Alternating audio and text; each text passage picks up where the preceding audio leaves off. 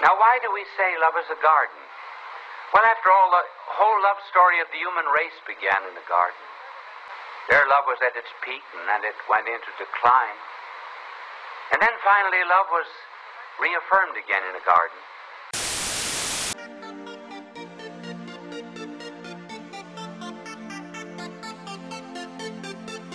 Hello, welcome to another episode of Unadulterated Theology, where today I'd like to address some further considerations about the philosophy of the human person that I've been addressing in this podcast. And one of the points that we're going to be touching on is this sort of personalist view of marriage. So there's going to be a lot of heady philosophy that's associated with this sort of view. So for those of you that do have a background in this sort of material, this is going to kind of fill in this sort of supplanted details on one's philosophy of marriage or understanding of marriage, especially if one at least comes from a Christian position. But I hope to at least organize this discussion in a way to explicate it for a secular audience as well, because I think this is a stronger and more robust way to understand the Christian view of conjugal union or of marriage more generally. So I want to kind of get into understanding that word better, conjugal union, incorporate some philosophers or theologians you may have never heard of before or may have never considered to invite into a conversation of marriage and of sex and of love.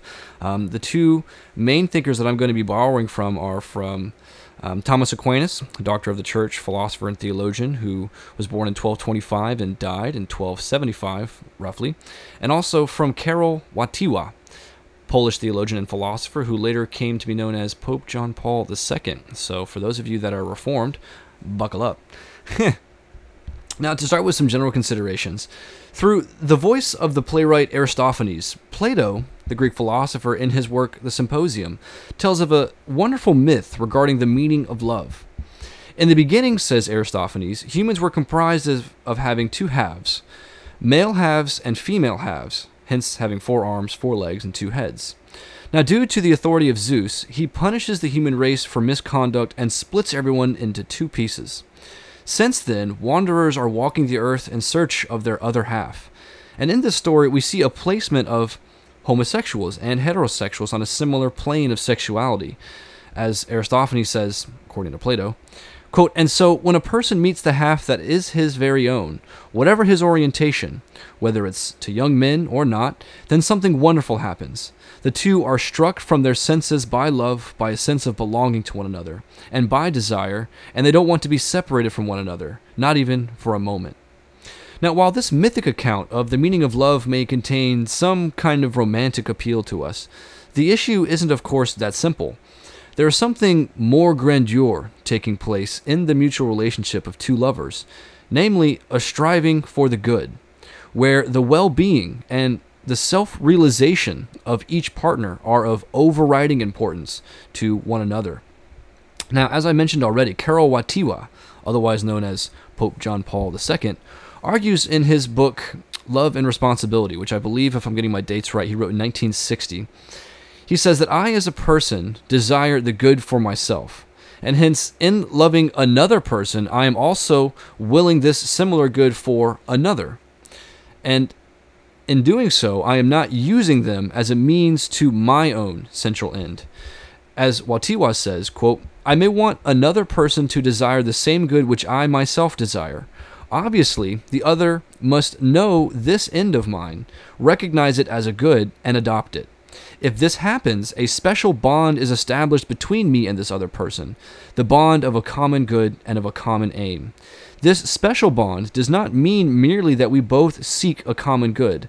It also unites the persons involved internally, and so constitutes the essential core around which any love must grow." Now, the significance of this point, that is, two individuals who consciously choose a common aim, is so that both individuals are on the similar footing of equality, and it precludes the possibility that one of them might be subordinated to the other. And so in this podcast, on this line of reasoning, within this context, I'd like to consider some broad sort of points about the nature of marriage, how this might approximately relate to same-sex relations, romantic love, courtship customs, and stuff like that. So, first, some moral qualifications. Now, human actions, to be clear, are ordered to an end. In other words, we act insofar as we have a reason or purpose for doing that action. Now, this comes from the Aristotelian view where the good, that is the agathon in Greek, is defined as that for the sake of which everything else is done. Now, in other words, Aristotle believed that different things are called good, not because they all contribute to one end, but because they all contribute to their respective ends. So in other words, Aristotle did not restrict himself to the good as only applying to these respective ends. There is furthermore an overarching, comprehensive, ultimate end of all that human beings do. Now, suppose that you were to intend a certain end, say climb a mountain. Okay. Now, with that ultimate end in mind, you clarify steps to achieve that end. You bring supplies, food, tents, batteries, flashlights, and so on. And the point to stress is that those steps that you take, that is, you function off of a rationale that has the ultimate end in view. So whenever you have an end such as climbing a mountain in mind, you never abandon that focus while you are creating steps towards reaching that end. So then we can distinguish between what we can call the utilitarian view and the personalist view. And this podcast is going to be primarily dedicated to expounding the personalist view. However, in contrast, the first view, we understand that man in his various activities makes use of the whole created universe, takes advantage of all its resources for ends which he sets for himself, for he alone understands them. That was quoting Watiwa. Now, with respect to, for example, the economic life, natural resources, and so forth, using things for our own personal end as human beings is certainly a good thing.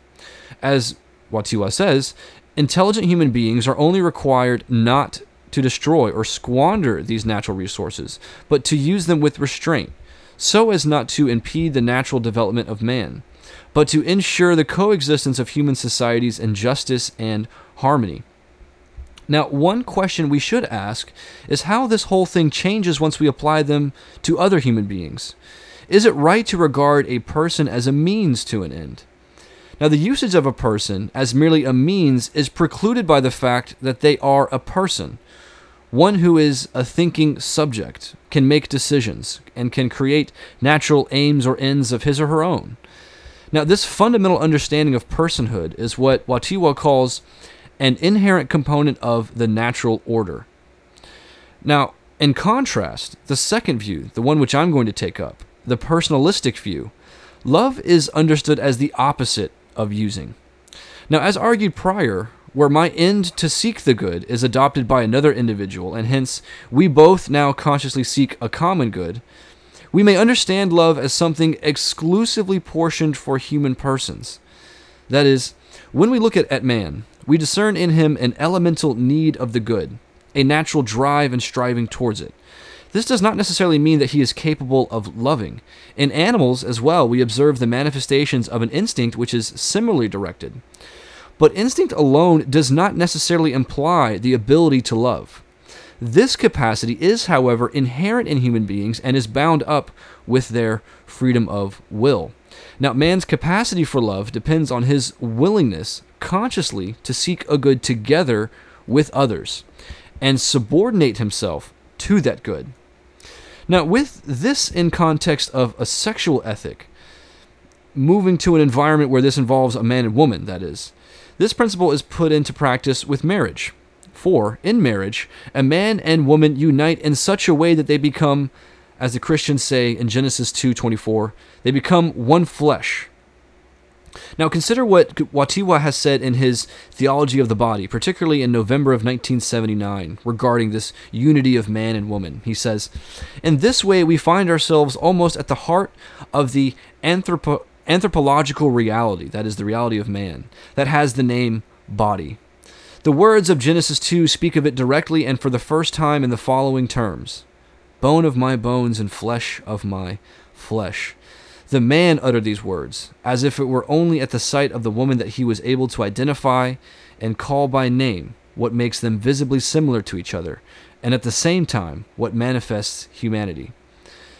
This unity of man and woman, marriage that is, has such an end concerned with procreation, the family unit, the building of a future generation, the building and composition of a state, and so forth. And at the same time, the the continual flourishing and ripening of a relationship between two individuals in all the areas of activity which conjugal life includes is a good thing. Now, to borrow a helpful understanding from Robert George and others, marriage is a comprehensive union of persons. Now, it's not that you have to remember what this phrasing is. They're only giving a name to a certain idea here, but I like their description of it. That is, that marriage is a comprehensive union of persons. So there's comprehensive union. Both of those words are at play. And this borrows from the personalistic view that I've been talking about, in that it supposes that your body is an essential part of you. That is, since the body is a part of the human person, there is a difference in kind between vandalism and violation, between a mere destruction of property and a mutilation of bodies. Hence, this is why rape and even torture is particularly wrong, due to mistreatment or abuse of the person, and not merely a disruption of property, that is the body, like someone vandalizing a private residence, for example. Now, what kind of union otherwise are we talking about? Well, for one, it is a union where two individuals engage each other, by consent to achieve certain goods for common ends. This is how we understand marriage to be comprehensive, by unifying activity, unifying goods, and unifying commitment to one another. These two individuals are unified in mind and body, so that their wills are both unfolded to reveal shared lives and shared resources. Now, discussing more on this topic of unity, consider what Sheriff Girgis, Ryan Anderson, and Robert George explain at length in their book on marriage. Quote, "Marriage unites man and woman in pursuit of every basic kind of good. In particular, marriage calls for the wide-ranging cooperation of a shared domestic life, for it is uniquely ordered to having and rearing children. The comprehensive good of family life enriches a marriage as such, and lack of children is a lack for a marriage, in a way that is not true for best friends, roommates, or teammates." Now, I think one interesting point worth emphasizing here is the difference between conjugal unions. Now, conjugal just comes from the word conjugum, which literally means to yoke together. And there's a difference between conjugal relationships, that is marital relations, and romantic relationships. Now, for example, in marital or conjugal relationships between two individuals, they are actually concerned with decisions that extend beyond themselves. How will they feed, supply, and educate the offspring that their relationship rears, for example, if they have children? Taxes, investments, and other obligations are decisions that face marital relationships. Whereas, contrastingly, and this isn't speaking critical of romanticism, by the way, romantic relationships involve individuals who do not typically take up these sort of considerations beyond themselves. That is, if the relationship is oriented towards the body, of a mutual delight and mutual desire of gratifying bodily pleasures, those sorts of pursuits are not ordered within some specialized form of sexual morality, as they say, but rather there's just morality. In the bedroom, there are only obligations to the lover as there are to one's neighbor. Do not tread on their freedom. Do not deceive. Do not coerce, and above all, do no harm. But notice under this view, however, that this isn't an exclusion of hurt, but rather of harm. The sort of sexual selfishness that manifests itself in romantic relationships, often, unsurprisingly, takes on characteristics of sexual or sensual sadism, if not some cases of sadomasochism. Now, the reason for this kind of formulation has to do with the inviting of means and ends conversation into how relations among the sexes are understood. In other words, the reason why I understand relationships or romantic relationships to be organized in that kind of way is because organizing the conversation of means and ends in relation to human persons is what fuels that sort of dichotomy. Now, to be charitable, this isn't an exhaustive characterization or formalization, however you want to say it, of the many various states of romantic relationships. However, it's important to highlight for my listeners, secular or not, that the Christian position of sex education isn't just preparation for marriage. Speaking of the physiological and medical effects of sex and how these aim for the union of moms and dads to have kids, No, rather, the Christian philosophy of sex education, if I can call it that, also does say something about sex as pleasure, sex as communion, as mystery, and as mutual understanding.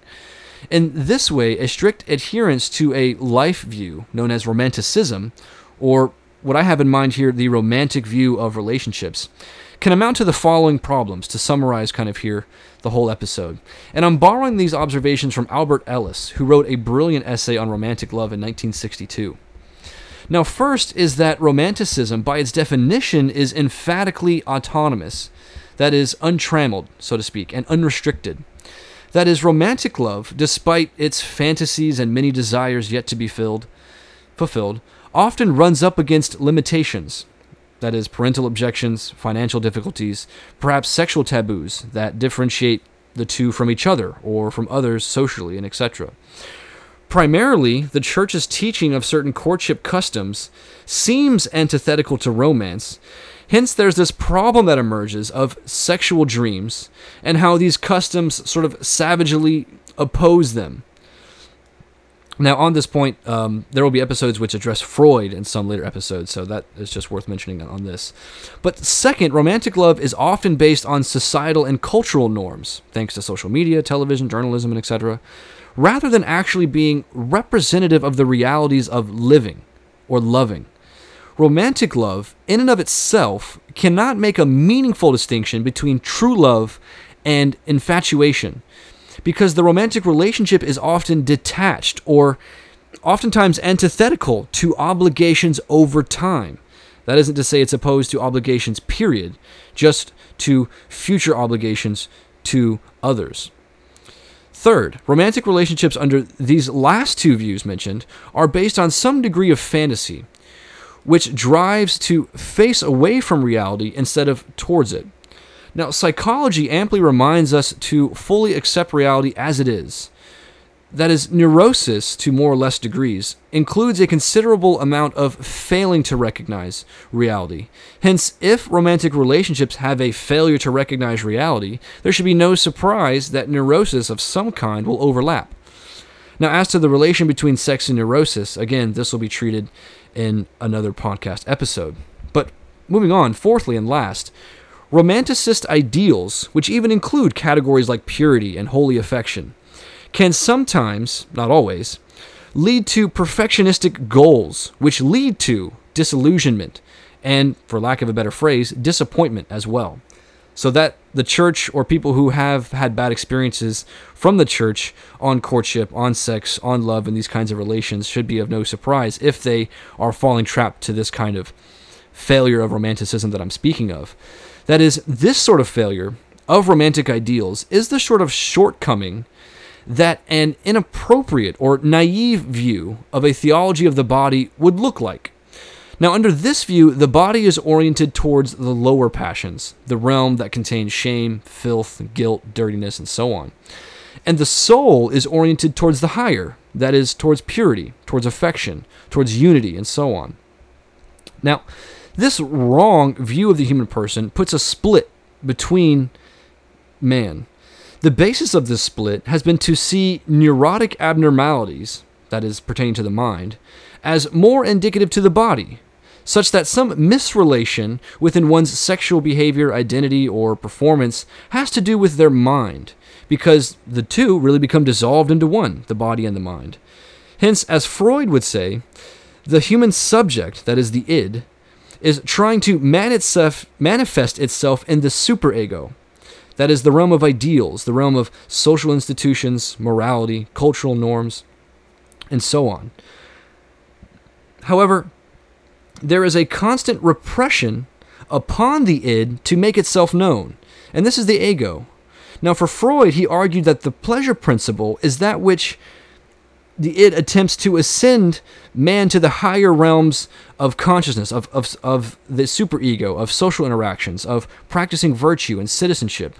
However, that there are hindrances to these expressions, and thus this caused a sort of disruption within the self. And hence that the modern world has spoken time and time again of anxiety, of the dizziness of freedom, and of the possibilities in the world, of melancholy, of despair and depression. There are countless remedies for these which are ascribed to the body, in hopes that the soul will somehow be taken care of in the process. And let me be clear here. Do not take these as side psychological issues for a sort of select niche bunch of individuals who have mental abnormalities. These are very much central attitudes, moods, and themes of human existence, not just confined to the world of philosophers, poets, and spiritualists, if you will, but to everyone who ascribes to the class human beings. Now, in future podcasts, we will deal more precisely with the nature of the relationship between the soul and the body. And furthermore, I'd like to examine what it means for the soul to be immaterial as well as immortal. Because I take this doctrine, which is of course advanced on religious grounds, but it's defended and adhered to on philosophical grounds, to be an essential or central understanding of the human person. So I'd like to expound a little bit more on the person as such and kind of work outward into sexuality and love. But of course we have to start inward and talk about knowledge, talk about material constituents, talk about how the body relates to the soul, what is this thing called mind, how does it relate to the body, and so forth. So I'm excited for those episodes. As I always say at the end of these podcasts, lectures, videos, and etc., God bless you for retaining the time and the attention to make it to the very end. Be sure to follow and subscribe, if you haven't already, to my page, Hellenistic Christendom, at WordPress, as well as Facebook, YouTube, Instagram, and several other places where it's available. But of course, I have this podcast, Unadulterated Theology, but also the Hellenistic Christendom podcast, which you should follow as well. But not to promote myself too much, but God bless you. Thank you so much. May God keep you and have a wonderful day.